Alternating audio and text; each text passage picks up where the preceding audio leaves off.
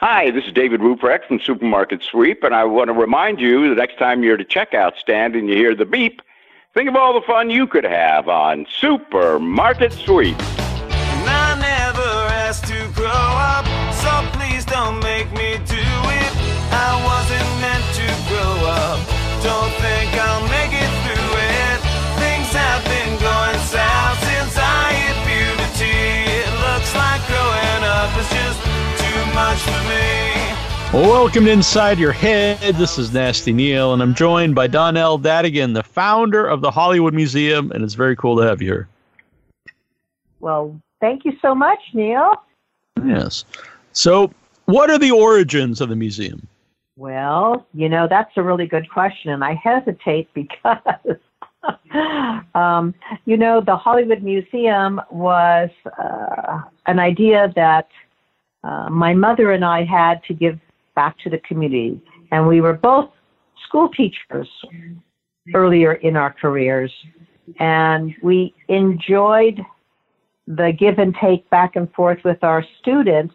And it was especially inspiring and exciting when our students would learn and do well. And we're so thrilled that they had learned something new. And then it piques their interest to want to learn something more and more and more. And so when it came time for my mother and myself to want to do something special to leave our mark with the community, we decided we wanted to do something that had a thread of learning attached to it. And, being born and raised in Los Angeles, we looked around and thought, well, gee, what's the most popular thing in LA? What do people talk about LA all over the world? What's most exciting for foreigners when they come to LA? And I realized it was Hollywood. And I have to say, in my travels, Hollywood is the one word that everybody knows. Everybody knows the word Hollywood. So it was exciting for us to come up with the idea to want to do a museum, a learning institution about the history of Hollywood, Hollywood, the entertainment industry, and Hollywood, the community, how it grew because of this entertainment industry. So I suppose you could say that's how the beginning started. Yeah. So when you have the idea, finding an actual place to have it, where did you locate the building? This is the place we're going to make this museum. Well, so for all your listeners, I hope they know I'm laughing. I'm laughing out loud because we knew it had to be somewhere in Hollywood, but at the time we were looking in the late 80s, early 90s. I mean, you could have shot a cannon down Hollywood Boulevard and not hit one fatality, because there was nobody coming. And it had already seen its heyday. And there was talk of a resurgence, a rejuvenation, a revitalization of Hollywood and Hollywood Boulevard, but it had not happened yet. And so for us, we could have had our pick of any location, any building pretty much on Hollywood Boulevard or in Hollywood. But we looked high and low, and of course, we settled on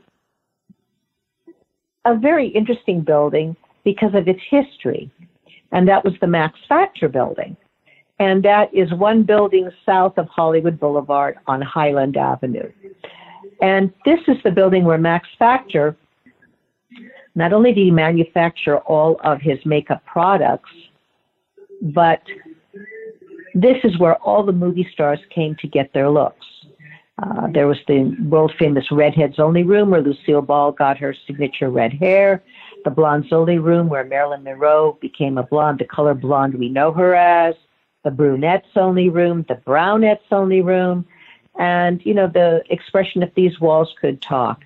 And I was so overwhelmed by this building. When I saw it, I thought, oh, this is the place for the Hollywood Museum. It's got Hollywood history already built in to it. And if these walls could talk, I wonder what they'd say. But, there was only one problem, Neil, and that was that the building was not for sale. So I had to find a way I could talk the owners into selling it, and the owners were Procter and Gamble, you know, the very famous soap manufacturers, and 10,000 other products besides. And so, including Max Factor Cosmetics. And so it took a while, but, you know, back and forth, they finally agreed to sell it to us. So I was very thrilled, because really, if those walls could talk, can you imagine having Judy Garland, Marilyn Monroe, you know, Betty Davis, Joan Crawford, Lucille Ball, Lana Turner, Rita Hayworth? I mean, all these great women of the 40s, 30s, 40s, 50s, 60s come in, you know, and get their looks and get their makeup done so that the makeup artist could then duplicate it at the studio while they're doing their films. I mean, it's so exciting, all of this. And the I was gonna ask, did you keep any of that part of the Hollywood Museum, like those rooms, the brunette room, the redhead room? Oh, I'm so glad you asked this question. Yes, and I am thrilled to say that I located an original set of plans dated 1935, and it calls out for each of these makeup rooms. It calls out the colors that were to be painted in the makeup rooms and in the lobby, the exterior. And it called out all of the special trompe l'oeil work and faux finishes that they did on the walls in the main lobby area, where all women could come and buy makeup, and where all the celebrities walked through this front lobby area to go into the famous makeup rooms. So I was thrilled to be able to restore it back to the way it looked in 1935 when the doors opened. Oh, wow. That must have been quite, how long did that take to restore it back to the, you know, the original look? Well, the entire building needed so much work, you know, all new electrical, plumbing, HVAC, refinishing, repurposing. The whole exterior of the building had to be redone. Marble had to be brought back in because a lot of marble was missing. It took a very long time. It took about 8 years, and that is because there were activists picketing. There was all sorts of problems because people were afraid we were going to change the look of the building. But in reality, I was going to return the building to its original look from 1935. So much custom work had to be done. Even the light fixtures, the chandeliers that hang in the lobby, they are recreations of the original chandeliers. So you mentioned at the time when you're looking for a building, like you had your pick. So there's like you know, not a lot of activity on Hollywood Boulevard, and it's a lot different now. So over those years, when did that really start to pick up? When did, you know, Hollywood get that resurgence of people coming? So I would probably say in the 2000s, maybe a little before, but by 2003 we were moving in that direction, and 2007, 8, 9, you know, it really picked up. We had a couple of slow years, but then it picked up again, but it was slow everywhere.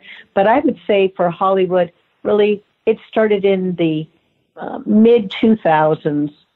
You could see a difference. And it was just the beginning. So when you come up with your exhibits, how do you get, you know, the things that are in there? Are they, do people come to you, or do you go and seek them out? Well, you know, I'm always asked that question. And I have to tell you, it's very interesting, because when we first started, I had so many arrangements with different studios that they were going to participate. But then 9/11 happened. And before we opened the doors, all of a sudden, everything that was supposed to be coming to our way was no longer going to be coming our way, because studios had to tighten their belts and use all of their discretionary income that they had and move it only to focus on security. And the honorary mayor of Hollywood, Johnny Grant, the man who used to give all the stars out on the Walk of Fame, he had told me, my nickname is my initials, so it's Dee Dee. And he'd say, Dee Dee, don't bother to open that museum unless it's filled with memorabilia. Mm-hmm. And so I then realized, oh my. So I collected some memorabilia, but then it was like I was put on steroids where I had to really start to collect. And then I had to reach out to different collectors who had their favorite characters or entertainers that they collected, and to the stars themselves and to their families. And that's how we got started. But today, I am thrilled to say that every studio, every production company, whether it's television, whether it's film, or the new digital media, they all participate, as well as the celebrities themselves, their family members, their heirs, their fan clubs, and so many private collectors love to work with the museum. And I'm just thrilled. It's like we built a family. Mm-hmm. And since, Hollywood itself has such a history and there's so many eras of Hollywood, I like that you have, like, from different things. You have, Marilyn Monroe, which I think a lot of people think of like classic Hollywood, and then, more contemporary things like Back to the Future. And do you keep that in mind? So you have things from different time periods, to interest everybody. Well, yes. We like to say there's something for everyone. Mm-hmm. And so we do keep that in mind. And people from all over the world certainly know who Marilyn Monroe is. And we have the largest collection of Marilyn Monroe memorabilia on display at all times in the world. But young people, they enjoy, like you were saying, Back to the Future or Batman or superheroes. And we have exhibits for young people, for people who like action figures, action adventure. And whenever we do an exhibit, though, it's quite something like our Back to the Future exhibit that's on display now. We did this with the co-creator, Bob Gale. He was so helpful and so instrumental in every move that we made, and who to contact and what to display and how to display it and what to say about it. I'm so appreciative, so that when visitors come to see this exhibit, they're seeing it not only through the eye of the Hollywood Museum, but they're seeing it through the eye of the co-creator, of the creator, Bob Gale, and what he thought was interesting. We even have some of his personal notes when he was creating the first movie, the second movie, and the third film of the trilogy. So it's fun for everyone to see that, the big legal size paper, yellow paper. He wrote it in pencil, I mean, it's quite something when you think about it. Yeah, to be able to display that, because not everyone has access to that. Mm-hmm. Now, I have Burt Ward coming on later in the show, and I know he's done a lot with the Hollywood Museum. Do you have any personal memories with Burt Ward and his appearances there? Well, we love Burt Ward, and you tell him hello from Dee Dee from the Hollywood Museum. But yes, Burt and his wife Tracy. Oh, they're just so adorable, those two. Burt never ages. It's the funniest thing, It's like he's still Robin, and he was with us the night we opened the Batman exhibit, and that exhibit was quite something. The Batmobile. The original Batman and Robin costumes, all of the different villains, their costumes, and so many of the props. And, a lot of the props were just made from children's toys that they kind of, souped up, shall we say, amplified them to make them look like guns and make them look like different types of destructive equipment. I find it so interesting because the creativeness that went behind the show that was only supposed to be a mid-season replacement and maybe last for one season only. Look what it turned into. Yeah, it's iconic. And even that show itself is like a tribute to Hollywood, because, so many stars wanted to be on and had, either played the villains or cameos. So it's really a perfect thing for the museum. Oh, absolutely, absolutely. Even Zsa Zsa Gabor was on it. And, I was talking to her husband and a couple of months ago, and he was saying how she had fun doing that because people didn't take her so seriously. They knew she was going to be fun and games, but yet she was a villainess. And he said that she really enjoyed that. So that was kind of nice. But we do meet quite a few of the villains and whatnot. And Julie Newmar, who played the original Catwoman, she is a great friend of the museum. And then, of course, she was replaced by Eartha Kitt. And a little bit of trivia, I went to school with Eartha Kitt's daughter.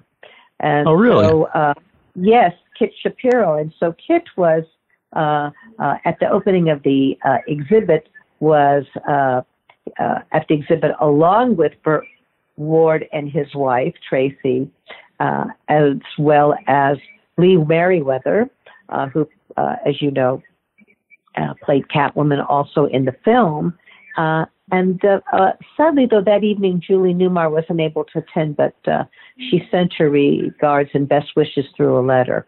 But yes, it's fun, how you have an exhibit and you meet people and you develop relationships and friendships, and then they give you an idea for something else, or they introduce you to someone else, and that person is either a great collector from their television show or from their film. And one thing leads to another. And that's how we came up with the idea to do the Batman exhibit. Mm-hmm. Now, I would never ask your favorite thing in there because, you can't pick your favorite. But what are some of your personal memories, the most personal things to you that are in the museum? Well, Neil, I got to first of all compliment you because everyone always asks, what's your favorite? And I have to say, each time, as the president and the founder of the Hollywood Museum, it would be very hard for me to tell you what my favorite right. is, even though I may have one, but I can't tell. Right. Yeah. But I think one of my favorite memories was Elizabeth Taylor coming toward the end of her life. And she brought the hat from National Velvet that she wore, that when she little jockey cap, black velvet cap, and she wanted to present it to me. And she had another costume that she wore in a television film. And so I thought, oh, this is so nice, how exciting! And I thought this would be just wonderful. I should meet her.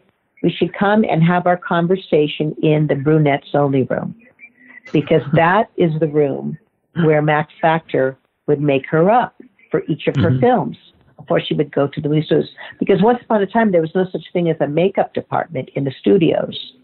That didn't happen until later on. And so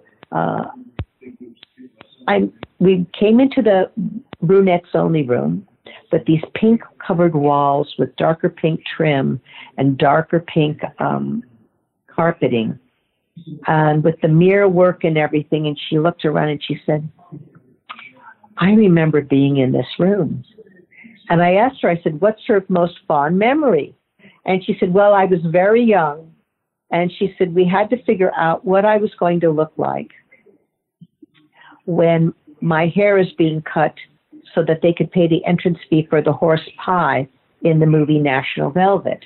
And here she's bringing me her hat from National Velvet. And so I said, really? She said, she said, they fit me with a wig and they cut the wig. And she said, I didn't want to wear the wig, but my mother insisted because my mother did not want my real hair cut. So she says, I put this wig on. And she said, she said, it was the first time I wore a wig. She said that I liked, because she says it wasn't anything special. It just looked like my own hair. So I was very happy. She says my real hair was pinned up underneath. And she said I had this wig on and they were going to cut my hair. And she says, and they did. She says, that's my first real memory of being in the Brunettes Only room. So when she says this, Neil, I pulled out these photos from the Max Factor archive that showed her wearing the wig. Oh, wow. That's pretty awesome. Then it was kind of fun. And she looked at it and she shook her head and she said, I think I've come to the right place. She says, she says, you have a love for this. This is all fine. So I think that's one of my favorite memories of Elizabeth Taylor coming to the museum. Yeah, that's amazing. So I know you have you have all those photos there. Was there anything else that was like left over in the building when you got it? Any like little relics you found? No, it's a very interesting thing because when I came to the museum, there was the Max Factor makeup museum that was there. When that closed, they took everything with them. Oh, okay. So, but the beauty calibrator is fabulous, and I was so thrilled to be able to get that. It originally was on display in the museum, then it left, but then I was able to bring it back, and it now will be there because now the museum owns it. But it was this fabulous contraption that was seen in many horror music videos and in campy horror films in the 80s and 90s. And interesting. It's this metal contraption that you put over your head that looks like a cage with lots of wire. And then there's these little knobs that you turn clockwise or counterclockwise to tighten up or to loosen it up. And Max Factor would take the measurements of how far apart your eyebrows were spaced, or how wide your nose was, or how short it was, how thin or thick your lips were, your jawline, everything like this. And it was very weird, but what he would do is this is what he used in the 30s and 40s and 50s to measure his actors' looks and characters. He would measure to see if your eyes were too far apart, that he knew he had to kind of bring them closer together. And how could he do that? Through makeup shading. He knew if you didn't have cheekbones, they didn't show, he knew he'd have to create them, but exactly where. If your lips were too thick or too thin, he would recreate the shape. If your jawline wasn't prominent enough, he would give you some definition. If it was too strong, he would soften it by using a different color of shading. Your nose, he would recreate. Your nose, he could give you a thinner bridge or a thicker bridge. He could narrow your nose down. He could do all sorts of things. It was quite extraordinary, and it was all from this contraption that is on display in our brunettes only room. Very cool. You mentioned horror movies, and I'm a big horror movie fan since I was a kid. And I know you have the Dungeon of Doom exhibit for Halloween, and you've had Elvira, Mistress of the Dark. And are you yourself a horror movie fan? And what are some of your favorite? Not your favorite. What's some of the memorable horror exhibits you've had throughout the years? So I would have to tell you, I am not a fan. I'm scared to death of it. Fair enough. But the lower levels, the Dungeon of Doom is dedicated year-round to all horror films. And I am thrilled to tell you that we have the jail cells and the walk through the jail cells from Silence of the Lambs. That's pretty wild. And it is quite wild. And we have, Dr. Hannibal Lecter's jail cell with his mask, the pass-through where they would pass the food through to him, toilet paper, whatever was needed. And the jail cell is set up to look just like it looked in the film with his cot, with the sink, with the toilet, with his toiletries, with the painting, the pencil sketches that he drew during his incarceration. It's quite something. And in fact, if any of your listeners do have the 30th anniversary version of Silence of the Lambs, on the special added bonus material, there is an interview with John Douglas, who was the person who authenticated all of the look of the jail cells. He's actually being interviewed in Hannibal Lecter's jail cell in the lower level of the museum. That's and pretty they sweet. do thank the museum. Yeah, they thank the museum for that. Yeah. That's very cool. So over the years, obviously people come from all over the country and all over the world to go there. Do you have any memories of like a fan that's come there, from another country or anything that stands out to you? Well, we get so many of them from all over, and they're all Yeah. fans. They all tell us what they are. But I think one of my most, let's see. One time we had a proposal. Oh, really? And Yeah, that's very was, nice. yes, in the Marilyn Monroe room. Mhm. And the young lady, she was a Marilyn Monroe fan, and so her boyfriend brought her in, and he put her in, and they were in the blondes only room where Marilyn Monroe became a blonde. And he had arranged it with me. Could he have a few minutes alone in the room without any other visitors in there? And I said, of course. And he got down on one knee and he proposed to her in that room, Oh, that's very sweet. surrounded by all Marilyn Monroe memorabilia and photographs of Marilyn. Oh, wow. We've had Lucille Ball impersonators come and want to, be in the Redheads Only room. And one time we had a group of 3 of them that each tried to figure out who looked best in that room. And we always giggled because the story goes that Max Factor created these different color makeup rooms because of the invention of color harmony, because of the 3-strip Technicolor film that was first started in the 1930s. Mm-hmm. And so Max Factor would create these neutral colors for each of your hair color. So like the blondes only room that had blue, it's all in light blue shades. The redheads only room is all in light green shades. The brunettes only is all in beautiful pink shades. And the brownettes only, which, Neil, if you know what a brownette is, you can't see me, but I'll fall off my chair if you know what a brownette is. I do not know, actually. Well, Max Factor thought 80% of brunettes were really brownettes. Brownettes was anyone who had medium brown hair or lighter. And so that had beautiful shade of peach and beige. But so we had these 3 dueling Lucille Ball impersonators in the Redheads Only room. And all of a sudden, they looked in it with the green shades of green on the walls, and they looked at their skin tone and they realized, oh my goodness, what's wrong? And so we gave them a crash course that Max Factor's makeup rooms really had nothing to do with your complexion. It had everything to do with your hair color. And so Max Factor thought whatever your hair color was, that's why if you changed your hair color, you'd have to change your makeup.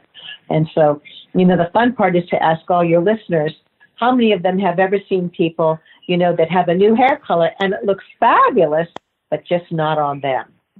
And that's because they don't change their original makeup shades to match the new hair color. Mm-hmm. Interesting. Well, I've never dyed my hair, so I don't have to worry about that. But some people have. Well, you go ask your mother. I will ask my mom. Exactly. Yeah. Yeah. I think I would probably. I don't think my hair is quite light enough for the brunette room. I'm probably in the brunette room, but you and me both. All right. Fair enough. Well, I really enjoy talking with you, and people can check out the Hollywood Museum online, and hopefully when everything's back to normal, everyone can start going to the Hollywood Museum again. And next time I'm out in that area, I would love to go. I was out there in December, and hopefully I'll be back out there soon. Well, when you do come out to LA to visit Hollywood, please give me a call, and I will personally give you a tour of the Hollywood Museum. I would love that. Thank you very much.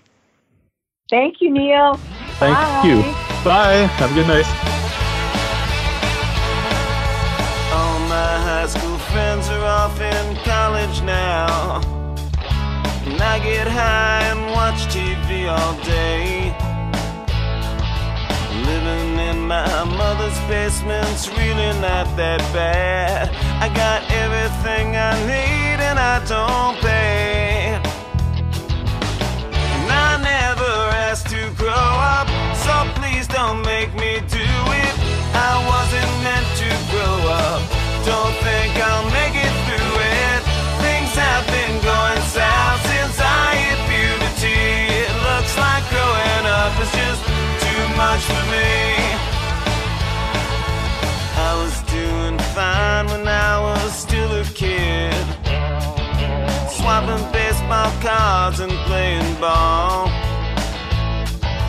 Then came high school classes that I couldn't understand, and girls who wouldn't notice me at all.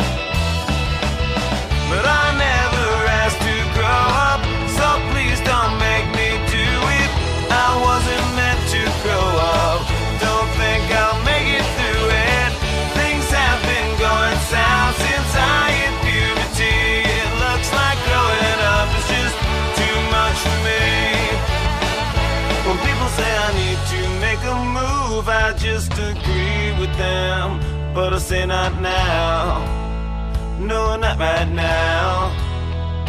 When they say I need to get a life, I just agree with them, but I don't know how. No, I don't know how.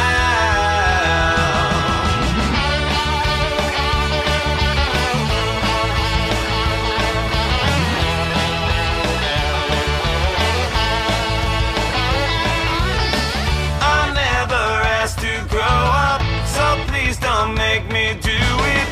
I wasn't meant to grow up. Don't think I'll make it through it. Things have been going south since I hit puberty.